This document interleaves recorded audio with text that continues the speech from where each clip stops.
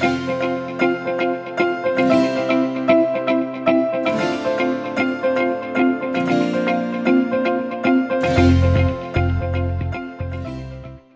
everyone, welcome to the Gita Brown Show, bringing harmony into everyday life.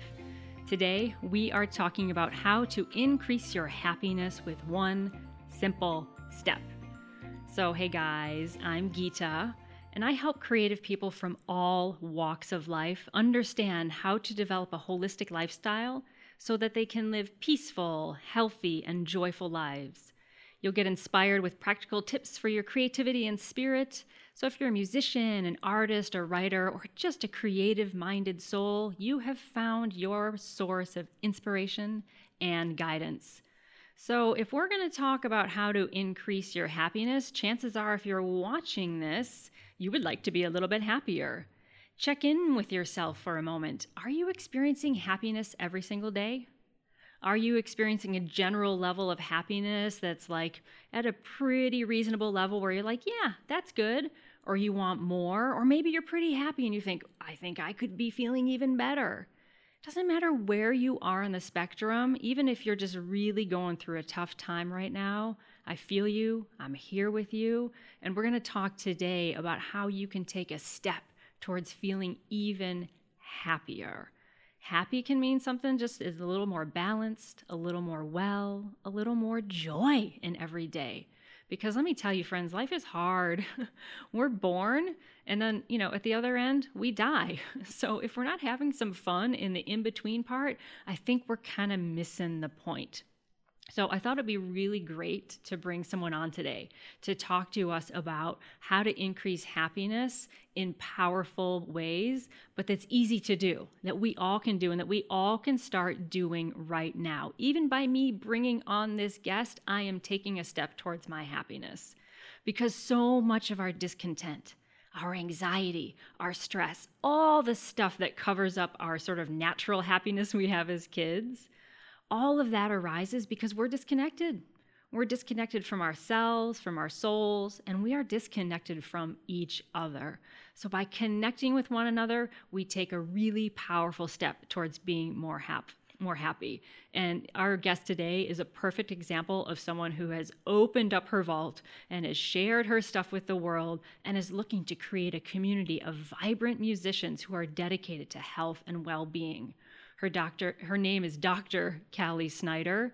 We're going to take a super quick break. On the other side of that break, you're going to meet Callie, and you're going to hear her powerful story of anxiety and how she has taken that moment as a catalyst and turned it around and is now creating this amazing community of which you are now a part, and you are going to learn how to increase your happiness. So stick with me on this short break. We'll see you on the other side. Hey friends, this is the Gita Brown Show, bringing harmony into everyday life.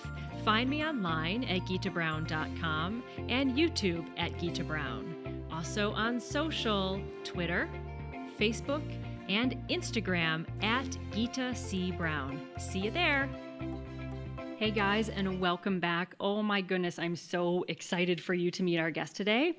First on, I have to brag about her a little bit because I was a little bit of a fangirl with her on Instagram, and we have since struck up a friendship, and I just got to brag about her. So her name is Dr. Callie Snyder, and she's a flutist. For those of you who don't know me, I'm a clarinetist, so we share that like woodwind love between each other. She's a clinician, an adjudicator, and a music educator in Lexington, Kentucky. She has a doctorate in flute performance and specialized studies in world music from Florida State University. And this is the part that I love about this lady. If that wasn't enough, she's the founder of The Sound Musician, which is an online community for musicians to feel whole in mind, body, and spirit.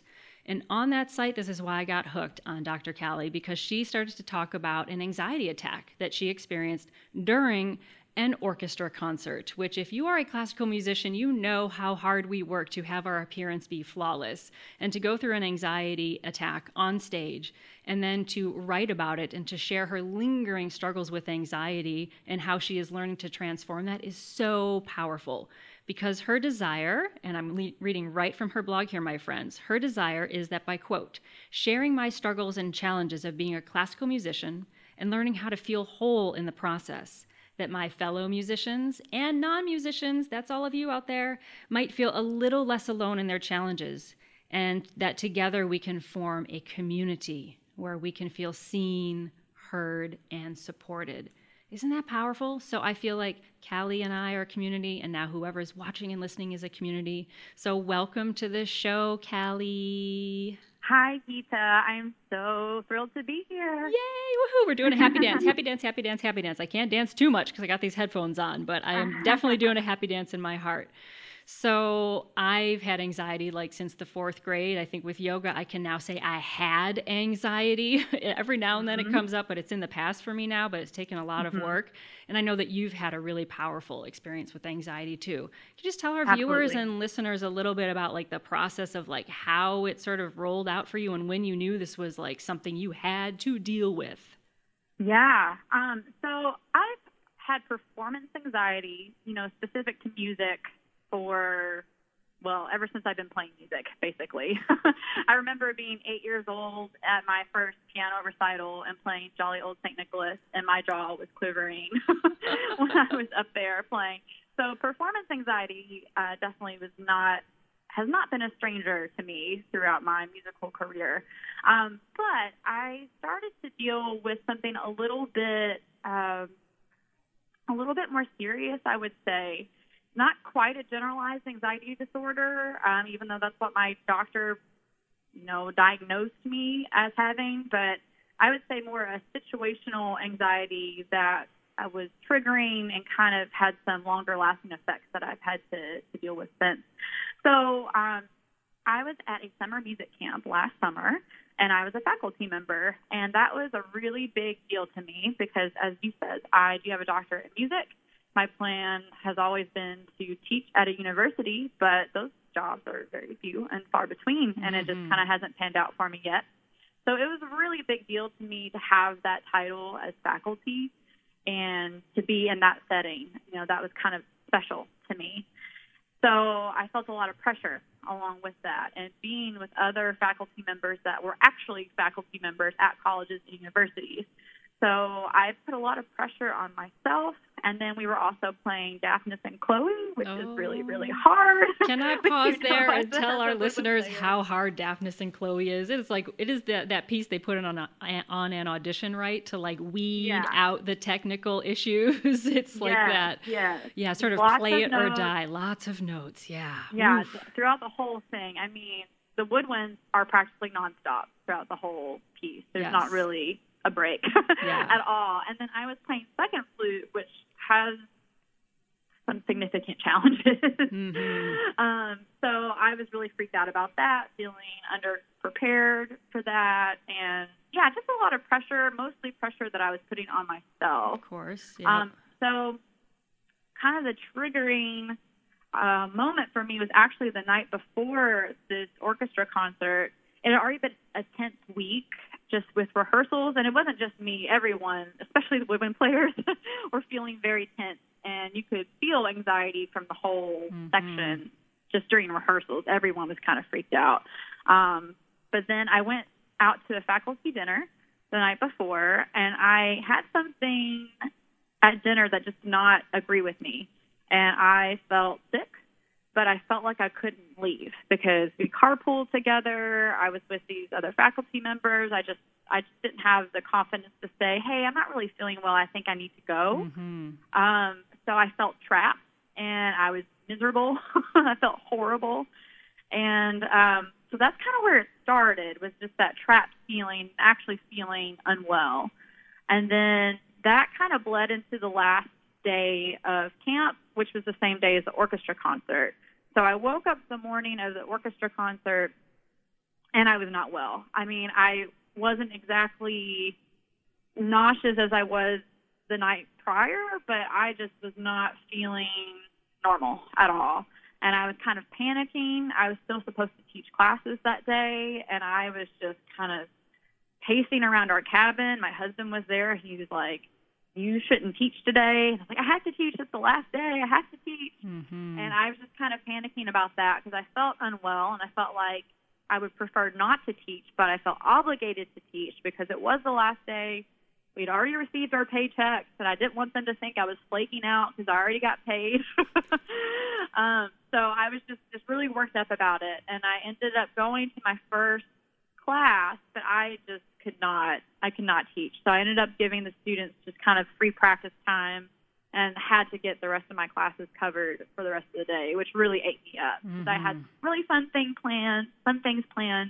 This was a middle school group, and I really liked my kids, and I was just really disappointed to not be there with them on the last day.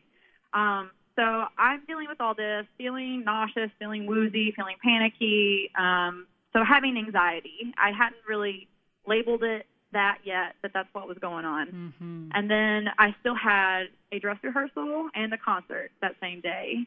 And all of this is outdoors. Oh, of course. And I'm sure it was hot, too, to compound things. Yeah, it wasn't super hot, but, I mean, warm enough. And so I was not feeling well. I had, been crying and upset, could barely eat. Nothing sounded good. I tried to eat, just kind of a mess. And I showed up to the dress rehearsal, and everyone on stage was kind of looking at me like, "Are you okay?" And the principal flutist was even like, "If you need to go, like, don't worry about it. Just go.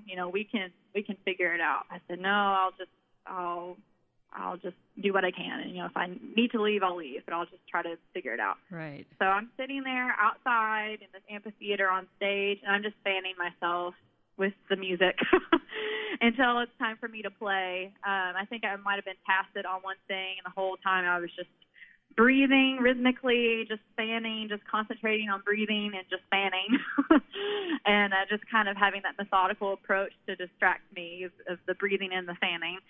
And I made it through the rehearsal. I felt a lot better immediately after making it through the rehearsal. So that was a relief, but then I had to do it all over again that night. In front of people. So, yes, in front of all the campers and counselors and all the other faculty members from the other disciplines and whatnot. And with all that pressure that you had put on yourself too. I mean, I'm sure in some ways you sort of felt like not your career was riding on this, but that this is a big moment for you, right? It's like the final thing you're doing at this camp. You're a professional. You have your doctorate. You're really trying to establish yourself as someone of note in the field. Oh, musician's pun, someone of note. But there's all this like internal pressure, and I think that's where a lot of the anxiety comes from. And that even that feeling, even that other lovely flutist telling you, well, you could leave if you wanted to. That's not how we roll in the classical music world, right? We know that if you do that, you probably won't get called back to come again, because there's that like don't show your weakness thing, which is why I'm so happy to have you here and like let's open that vault and actually share that, because we need that vulnerability in order to make great art. We have to be okay being vulnerable in front of people. So here you are, you're in this moment, and like they cue Daphnis and Chloe starts, you're off to like, the fire races with your fingers and your breath, trying to play all the, like the kabillion notes that's in that piece. Yeah. And boom, what happens? Well, actually playing was kind of a distraction from the anxiety, thankfully. So it was more the anticipation, kind of walking through the amphitheater, waiting to go on stage, sitting on stage. And, of course, they have all these speeches that they have to make for the last day of camp, and just sitting through all of that and all the in-between, introducing the pieces, sitting through all that. So all of that was more anxiety-inducing than the actual playing. And actually, so you're right, I did feel like I needed to prove myself in the setting, and because it was a summer camp, I mean, there was no sub. I couldn't call a sub. Right. I mean, I had to be the one to play. So, so I just played, and actually in one of the prior rehearsals, the conductor had decided to have the first flute double me on some of those exposed runs, which was kind of like a shot to my ego, but and also I should mention that the conductor was a flutist as well. So there's that. There's that piece. They know every mistake that you're making. yeah. Which actually, he ended up talking to me at some point, and he was like, "Oh, it's just so hard, and we just need to have some more notes in there. And so it wasn't a personal thing at all. Right. The having the other person play with me. Yeah. But it's hard to not take that as, of course. You like, feel like they're like, I'm not good let me enough put to some play this training by wheels. myself. Yeah, let me put some training Yeah. wheels on you, you poor young thing. Yeah. So that actually, it kind of like, it fired me up a little bit. So I was more motivated to play that part, louder and stronger Right. when I got there. So the actual playing was fine. It was a distraction. It was just during the rest and the in-between stuff, right. Where I really had to what I did was just kind of try to keep my energy as low as possible. So I was sitting there in my chair, and I just kind of tried to like center myself down and just try to think of being grounded and just try to keep everything in a lower place in my body, if that makes sense. Instead of keeping everything up high and like in the chest and in the throat and feeling high and tight, trying to keep everything a little bit lower and more grounded. And yeah, so I mean, I made it. You made it through, and you made it to the other side. And then what I find so interesting is that it's like all of your training carried you through. I mean, I think for anyone who's listening or watching who's a performer, we know that in those high pressure moments, sometimes we're in the flow state where we're totally connected to what we're doing, and we're there actively creating. And then other times we kind of go on autopilot, right? It's like all the training takes over, the muscle memory takes over, and your fingers are playing it, but you're sort of just there. What was it like for you? Did you feel like, wow, like you hit a peak that night? Like you were really performing and connected to what you were performing? Or did you just kind of, the body went on automatic pilot and you had to manage yourself in between? Yeah, I think the latter. It was just automatic pilot. When I was playing, it was something to focus on. Yep. And I just went. Yeah. And then in between, it was all about self-management. Right. Yeah. But and that then took when it was over, sorry, go ahead. The principal flutist turned to me and she's like, now you can play when you're sick. Yes. And like, yeah. And that's kind of been sort of a little mantra for me over the past 6 or 7 months or however long it's been, is you can do hard things. I can do hard things. And I've kind of kept that in the back of my mind whenever things are challenging. It's like, okay, I can play outdoors in a concert, Daphnis and Chloe, while having anxiety. I can do this. I can do hard things. What portion of it do you think was physically being ill from the dinner? And what portion do you think that sort of that over-rushing experience of anxiety was more on sort of like the mental or physical side of things? Not physical. Which portion do you think was being like sick, just being sick? And which portion was like your mind, your expectations, and all the pressure and all that buildup? Well, I mean, I think it started with legitimately being sick. Like I ate something, it did not work with me. Right. And then from that, I had this fear. And well, I should say it wasn't just the being sick. It was being sick and feeling trapped. Right. And feeling like I couldn't just call my husband to come get me. Because my husband was there. He was in our cabin, maybe 20 minutes away from where we were. I could have just said, hey, guys, I'm so sorry, not feeling well. I'm going to have my husband come get me. Now I'm like, why didn't I do that? Why didn't I do that? I know. So easy. But I just felt obligated. And that's something I've kind of discovered is I will put other people's comfort above my own often. Yes. Even if it would have been totally fine if I had left, but it's I don't know, it's something I've kind of perceived like, oh, I can't just leave. That's unprofessional. I can't do that. Right. So it was actually being sick, the feeling trapped, and then I think the next morning the fear of feeling sick and being trapped in like the class setting, in the orchestral setting, being in those situations and feeling sick and being afraid of that feeling. Right. It's like, here I am in my most vulnerable moment.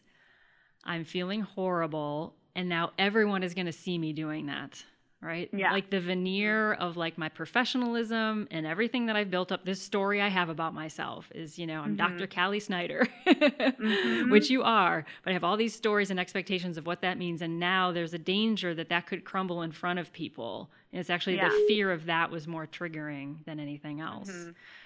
Which I think is such a weird mind thing. And I'm sure people listening and watching can relate to that, right? It's like part of why we have so much anxiety, and it is one of the number one mental health disorders, or it's in the top 5 for sure, mental health disorders that's going on right now for particularly Americans, North Americans, is that like we're disconnected from ourselves, we're disconnected from each other, and Absolutely. we feel that vulnerability actually makes us weak when it's actually the flip. And for us as artists, it's our vulnerabilities that actually makes us really strong, because that is the fuel. We're supposed to express the tenderest emotions with our music. And if we can't even feel comfortable living with our own tenderest emotions, then how can we possibly give that to people who are coming to hear our Daphnis and Chloe performance, for example? Yeah. So, but then after, the performance, then the anxiety kind of hung out for you, didn't it? Yeah, and that was really the worst part of it. What I was feeling on stage was akin to performance anxiety, a little bit different, but that's something that I at least had some experience with. Sure. And when it was over, immediate relief. Oh my gosh. Right. Like, okay, we're going home now. I'm amazing. Now.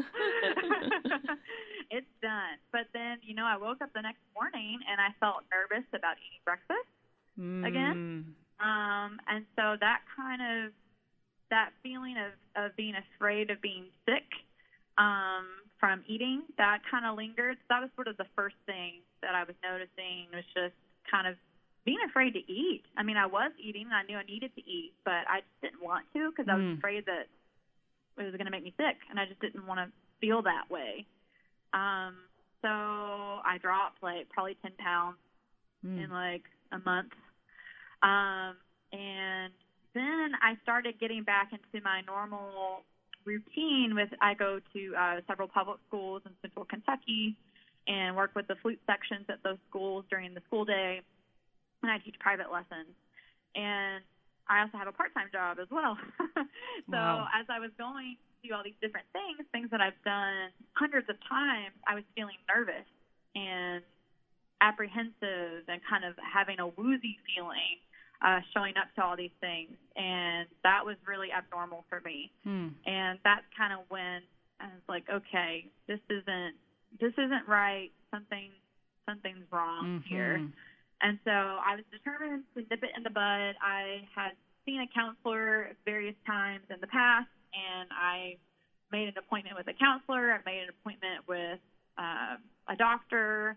I made an appointment for massage. It was just like, okay, let's just all hands on deck things and try to just handle it. But in the process, because when you're getting into a doctor and a counselor for the first time, if you're not established, it can take sometimes a month to even get in those places. Right. So in the waiting, the symptoms started to intensify. And when I finally did get to the doctor, she prescribed me a anti-anxiety medication, and she diagnosed me as having generalized anxiety disorder. And just seeing that written on a piece of paper, I just cried. Yeah. Because I thought, wow, I'm broken. There's something wrong with me, and I can't. I was disappointed in myself for not being able to handle it on my own, and for having to resort to medication to try to fix it. And I just felt really kind of just broken. Wow. And so I started on this medication, and it was horrible. So I've learned since dealing with all of this and talking to a lot of people that have anxiety, that finding the right medication can be a real struggle. And some things work for people, some things make it worse. And that first medication I tried made everything worse than it already was. And that was easily the worst week of my life. I would be driving somewhere and would feel like I need to make sure I'm on the far lane so I can pull over if I need to. Things you don't normally think about. Right. And just feeling scared, and it was like a flip switched in my body, and it's like I wasn't in control anymore, that my brain and my thoughts and my body, they were just doing their own thing, and I had no control, and I just wasn't myself anymore. It's almost like you flipped, sorry to interrupt you, but it's almost like you flipped from this sort of relaxed nervous system mode, and then after the concert, you sort of almost went into this prolonged state of fight or flight. Yeah. And I'm sure it took a lot of months and a lot of different interventions to like return your baseline to where you sort of felt, I hate to use the word normal, but you felt more like yourself and like anxiety wasn't ruling you. Who are some other people that you reached out to? Did you eventually find a medication or a therapy that sort of started to turn the dial for you a little bit towards the positive? Yes. So I had seen a counselor, and so I had started to see a counselor about every other week once I was established there. Right. And but at first, though, I think I had to go maybe 3 weeks in between appointments. And I remember calling the center and being like, hey, I need to see someone immediately. Like, if this person is available, like, you need to find somebody else for me because, like, this has to happen. Right. So there were definitely a couple panicky phone calls to the counseling center. And definitely me also walking into the counselor's office and just sitting down and just bawling, just crying, which that can be hard, even though you're in a safe space in a therapist's office, just, essentially walking into a stranger's room and just crying. You know what I love about I love about all this, Callie, is that like you consistently over time, and I think people really benefit from hearing this, is that you consistently over time you reached out to people. Even at your like your lowest moment, you just consistently made the next step to reach out. You made the next step to reach out. And even if it was like a misstep, like, okay, the wrong medication. Okay, then you just took the next step and the next step and the next step. Let's say there's someone listening or watching right now who is like in that moment where they're like, you know what, all day, every day, like I'm losing weight. I'm not sleeping well. I constantly feel like I'm on edge. I think I have a problem with anxiety. What would you, because clearly you've made it through, right? You've made it through. What would you tell someone who is like just on those first steps seeking help for anxiety? Like what inspiration would you give them, or where should they go for their first little reach out? Make an appointment with a counselor or a therapist, number one, is what I would say.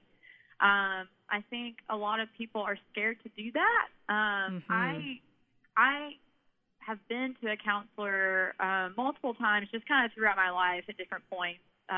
Whenever I was in college, you could go to the counseling office for free. That was one of the services provided for students. So I remember doing that, and I only did that because I had encouragement from my parents, my mom especially, like, okay, I think this is a little bit beyond what you can control. I think we need to talk to somebody else. And I think if my mom and even my flute teacher, I think if they hadn't encouraged me to go talk to someone, I wouldn't have done it. So take this as me encouraging you. I was going to say, people listen to this. Listen to Callie. If you're a person that just doesn't feel right, you don't feel like yourself, make the appointment. It's a lot. Right. It's scary at first, but it makes a huge difference.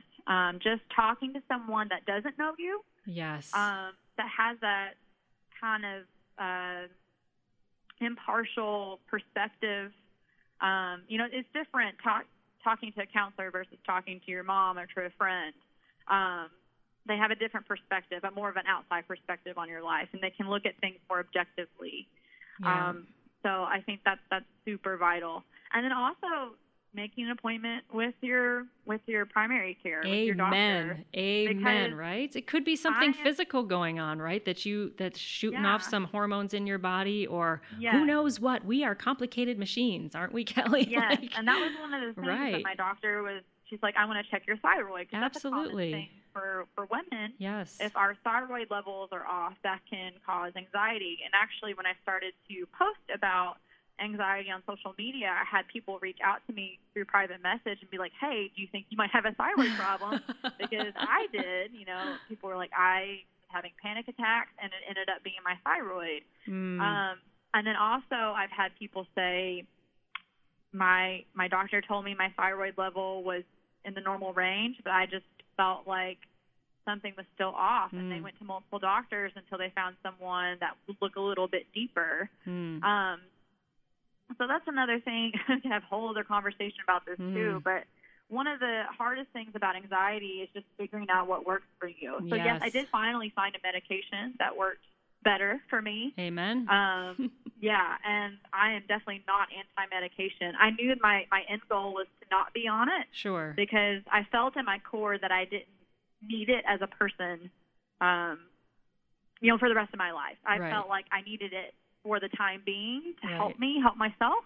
Yep. But, and I know some people that are on anti-anxiety medication and they just stay on it, and that's fine.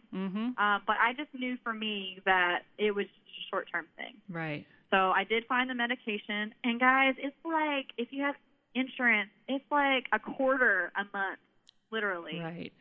Like $25 a month for peace of mind and feeling like right in your body again. Because so if you're worth exploring. Right, and if you've spiked so far that your nervous system is this is not a medical term, but out of whack, right? Yeah. You're just like, you've gone from like your baseline anxiety was a 2, and now you're at like a constant 7 or an 8. You might need a little help to get it back down, a little bit of that synthetic chemical help to get it back down, while you work on your other more holistic interventions to sort of shore up the other areas of your life.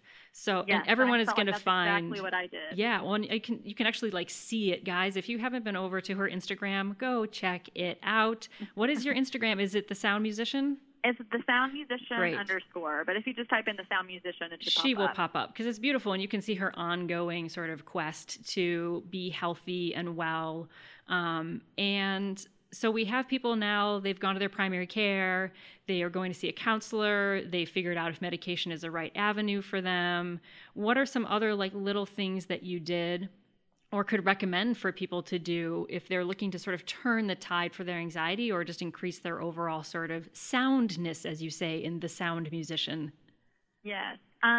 So one of the major things I did, or one of the lifestyle changes I made, was creating a morning routine. Because prior to the anxiety, I mean, I'm a freelancer, so I don't have to be awake at the same time every day. Right. Like some days I need to be up at 6, some days I could very well sleep till 9. And that's a recipe for mental health disaster, I can say, as a yoga teacher. And that's what I was doing, still kind of operating in that college mindset where it was like, I don't have to be anywhere until 11 this day, so I'll just sleep till 8:30 or whatever. And then I wonder, why is my body so out of whack? So a couple of different things or people that inspired me. One is Rachel Hollis. I don't know if you're familiar with her work. Yes. Yeah. So she's a little bit more kind of like, empowering women, like get it done, no excuses. Yes. So that might not resonate with everyone, but there are some things that she teaches that did resonate with me. And one of them was she definitely talks about her morning routine, and she has her Start Today journal, which you can do with. You don't have to purchase the Start Today journal to do this. And she says that you can do this in any old notebook that you've got. But I started to write down in the morning 5 things that I'm grateful for, 10 dreams I have for my life as if they've already happened. Wow.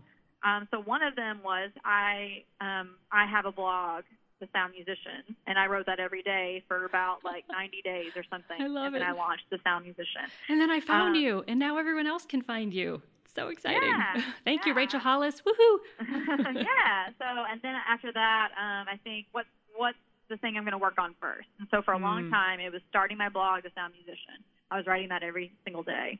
So I would do that. I would make my list. I was also inspired by Hal Elrod's Miracle Morning. Oh, yeah. I don't do everything that he says, but that was kind of a good starting place for just trying to figure out a morning routine. He has like all this stuff that you do, and it doesn't work for me to do everything that he says, but it was kind of just a good kind of introduction to what could be in a morning routine, like the things that you could do.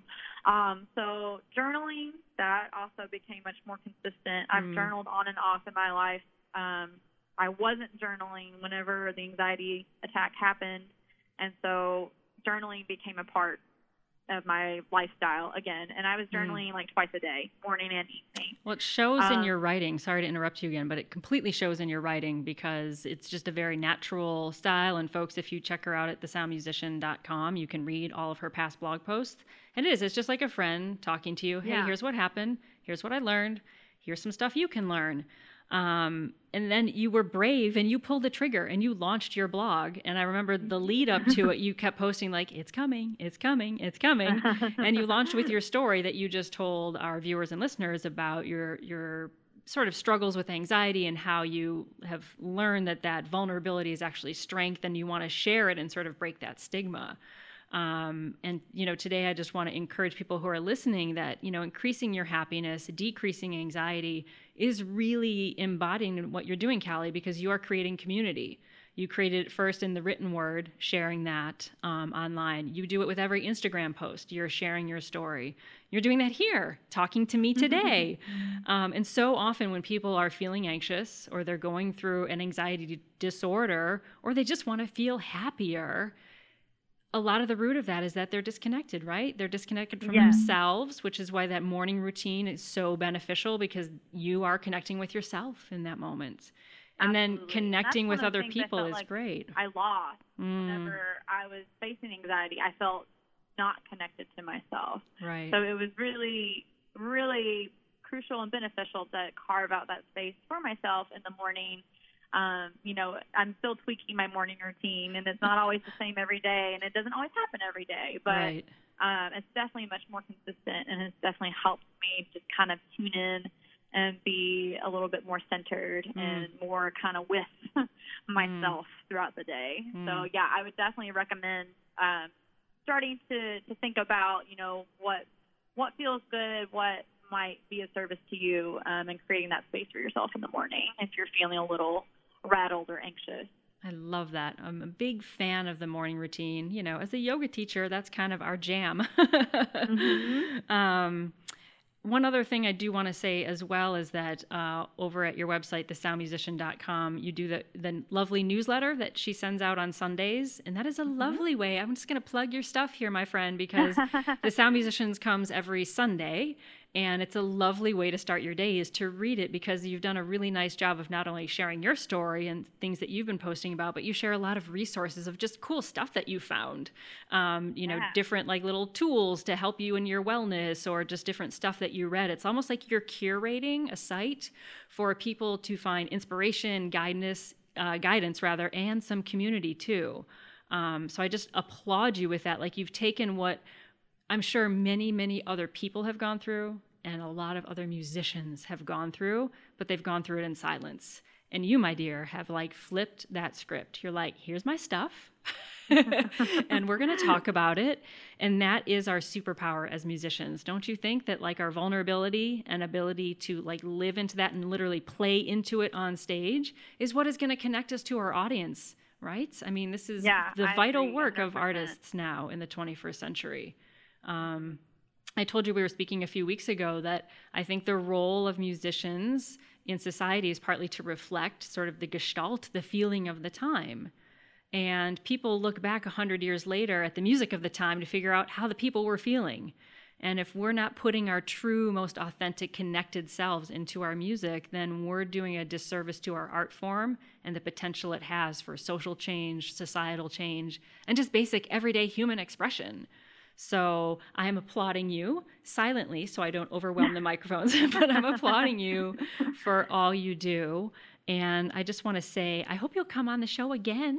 Will you please? Absolutely. It was really an honor to speak with you today and to be a part of this, definitely. So thank you, Gita. Oh, it's my pleasure.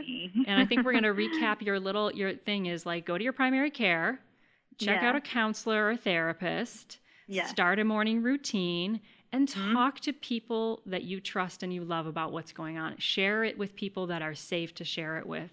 And start connecting with people around you because it's that connection that will help you to transform whatever you're going through so that people can feel more happy. How did I do? Yeah. Is that it? Yeah. And I would just add one more little thing that we didn't say. It's just once I started talking about it, so many people opened up to me either online or in person. Hey, I've been dealing with this in 2012. Or, I'm really struggling with anxiety now myself. And, it's something that they don't feel comfortable sharing publicly themselves, but just so many people are dealing with it too. But it's just not something that we advertise. So just if you are struggling with anxiety, know that you are not alone, and that probably if you're in a room with 10 people, 8 of those people have anxiety too. Amen. So, I mean, really, even if they're not talking about it, they do. Yes. So just, you're not alone. And they have us, right? Everybody Yeah. has us. They can find us. Oh, my dear, this has been just a pleasure and a joy. Thank you so much for joining us. Bye, everybody. Hey, friends, this is the Gita Brown Show, bringing harmony into everyday life. Find me online at gitabrown.com and YouTube at Gita Brown. Also on social, Twitter, Facebook, and Instagram at Gita C. Brown. See you there. So you guys, you know that you have homework because I'm a teacher and that's how I roll. And I know Callie approves of this homework as well. So if you are going to increase your happiness, if you need to decrease your anxiety, you must find your community. It doesn't have to be a huge group of people. You can start out with just one person that you feel safe with, sharing your heart, sharing what you're going through. And from that one person, you'll gain that courage to be vulnerable. You'll gain that courage that you've been seen and heard. When you share your story, you help other people to express their vulnerability, and we are all made stronger.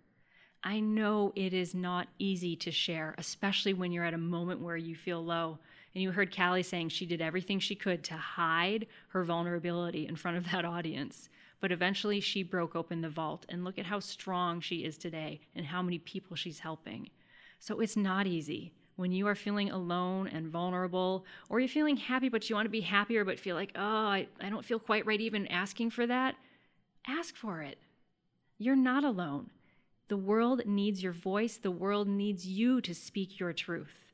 So find your safe person, communicate your needs today, and increase your happiness with your community. So with that, I'm going to close the show with a little chant for peace. After I do the chant for peace, I will give the English translation and give a nice blessing to you so you can have a beautiful, beautiful day. You may listen to me. If you know this peace chant, chant along. Let's send some good vibes out there. Loka samasta sukhino bhavantu. Loka samasta sukhino bhavantu. Loka samasta sukhino bhavantu.